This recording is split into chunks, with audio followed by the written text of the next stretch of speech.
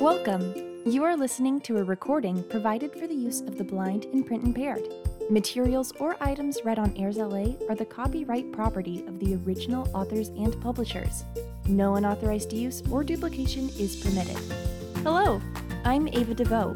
Welcome to this podcast of articles from National Geographic Kids magazine, a presentation of Airs LA. Our first article is from the April 2023 edition by Kay Boatner with art by Joe Rocco.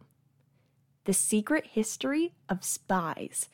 These facts are too fun to stay classified. You might think of spies as well-dressed sneaks with super techie gadgets, but spying has been around for thousands of years. Ancient Egyptians hired spies to keep an eye on their enemies. So did the Greeks and Romans. Check out this timeline to get the top secret scoop on spies throughout history. Before we start, historians don't always know the exact date of long ago events. That's why you'll see a CA next to some of the years listed here. It stands for circa, meaning around. Number 1, CA 3100 BC to 332 BC. Ancient Egyptian spies were some of the first to use poison to get the job done. To silence their enemies, the expert sneaks used these killer methods, including toxins derived from plants and snakes. Number 2, CA 1185 to 1600. The Japanese used spies called shinobi, also known as ninjas, to secretly gather information from enemies and rivals. Trained since childhood, shinobi were experts in stealth and assassination. Male ninjas wore all black to sneak around, but female ninjas, or kunoichi, would sneak into enemy locations by disguising themselves as dancers or servants. Number 3, CA 1325 to 1521. Aztec spies, called Quemichten, who lived in what's now central Mexico, were nicknamed mice because they worked at night to hide while spying. Because their job was especially dangerous, being caught could mean enslavement or death, they were paid more than most Aztec workers. Number 4, 1573 to 1590. Sir Francis Walsingham, Principal Secretary to Queen Elizabeth I of England, created a network of spies to protect the leader. They included cryptographers to crack coded letters and people who could open and reseal envelopes containing information without anyone finding out. Number 5, 1775 to 1783. Before he was elected president of what would soon become the United States, George Washington ran a gang of spies called the Culper Spy Ring during the Revolutionary War. One of its members, Anna Strong, sent coded messages through her laundry. She hung clothes according to color and number to tell soldiers where secret messages were hidden.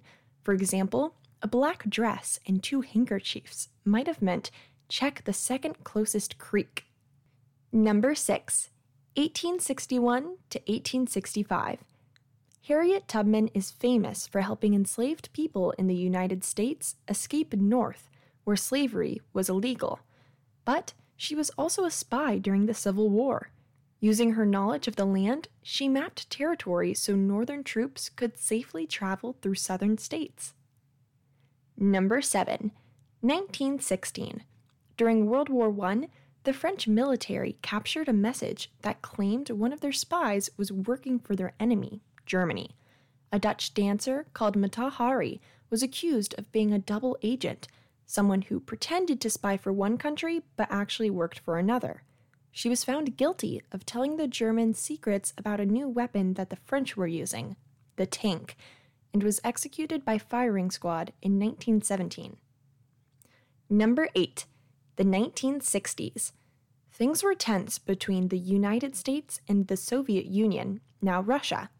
Neither country trusted the other, and spy activities on both sides increased. To help, intelligence agencies developed sneaky gadgets for spies to eavesdrop and collect information. One popular device was the buttonhole camera. the spy simply squeezed a cable that could be hidden inside a coat pocket. That opened a fake button on the coat and snapped a secret photo. Number 9, 2023. Today, spies don't even need to leave their homes to collect classified information.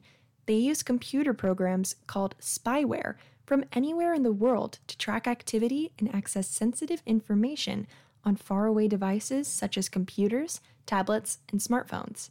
Some 20% of surveyed companies consider cyber espionage to be their number one threat.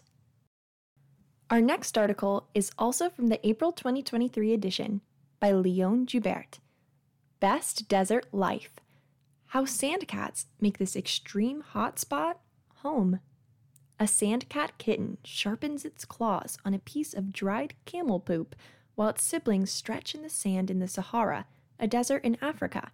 They might look like house cats, but these kitties are super tough. Sandcats live in hot spots ranging over parts of North Africa and West and Central Asia. And these aren't easy places to survive. In the Sahara, daytime temperatures can rise higher than 120 degrees Fahrenheit, and the nights can dip below freezing. Plus, water is hard to find. This desert averages less than 4 inches of rain a year. With so little to eat or drink, not many animals can call these deserts home. See how sandcats are experts in surviving this harsh, sandy habitat. Listen up. Sandcats eat snakes, spiders, and small rodents, critters that sometimes burrow in the sand. Good thing sandcats are excellent listeners. Their large ears contain ear canals that are twice as wide as a house cat's. This allows the desert dwellers to hear sounds with very low frequencies, which travel the farthest. With all these adaptations, sandcats can hear prey burrowing beneath sand as well as over long distances. With all these adaptations, sandcats can hear prey burrowing beneath sand as well as over long distances. Did you know that these cats fearlessly attack and eat venomous snakes? Keep low. Few plants grow in this desert habitat, so the cats don't have much to hide behind when sneaking up on prey or keeping away from predators like jackals and owls. Instead, their sand-colored fur provides camouflage, and they crouch close to the ground as they move. Even their ears are stealthy. Sandcats' ears are low on their heads, so they don't stick out when they stalk prey. Wildcat researcher Alexander Slowa says, it helps them stay hidden in the bare, flat desert environment. Did you know that unlike leopards, cheetahs, and tigers, sandcats don't have unique fur patterns? Stop and go. Sandcats snooze through the hottest parts of the day, sometimes in burrows that they dig for themselves. An abandoned fox den works too. For short rests, Slowa says that sandcats wiggle their bodies into a sandbank or at the base of grass tufts with only their faces sticking out. At night, sandcats might travel 12 miles in search of a meal, and these cats seem to be able to sense the weather. At night, sandcats might travel 12 miles in search of a meal, and these cats seem to be able to sense the weather. We don't know how they do it, but the sandcats somehow know when it rains, and they move toward it, Slowa says. Scientists don't know for sure why they do this, and experts say more research is needed to unravel this sandcat mystery. Did you know that one of the sandcat's calls sounds like a small barking dog? Hot paws. During the daytime, the Sahara sand temperature can reach over 175 degrees Fahrenheit, which is hot enough to burn exposed paws. Many wild cats have bare foot pads that help grip rocks and branches, but sandcats have black, wiry fur on the bottoms of their feet to protect them from scorching sand. Short stack. Sandcats are among the smallest wild cats in the world. See how they compare to other little kitties. Number 1, rusty spotted cat, 2 to 3.7 pounds. Number 2, black-footed cat, 2.2 to 6 pounds. Number 3, sand cat, 3.1 to 7.5 pounds. Number 4, flat-headed cat, 3.3 to 6 pounds. Number 5, guina, 3.3 to 6.6 pounds. Number 6, northern tiger cat, 3.3 to 6.6 pounds. Number 7, Pallas cat, 4.4 to 11 pounds. Number 8, margay, 5.7 to 8.6 pounds. Number 9, bay cat, 6.6 to 11 pounds. And lastly, number 10, leopard cat, weighing in at 6.6 to 15.4 pounds. That brings us to the end of today's articles.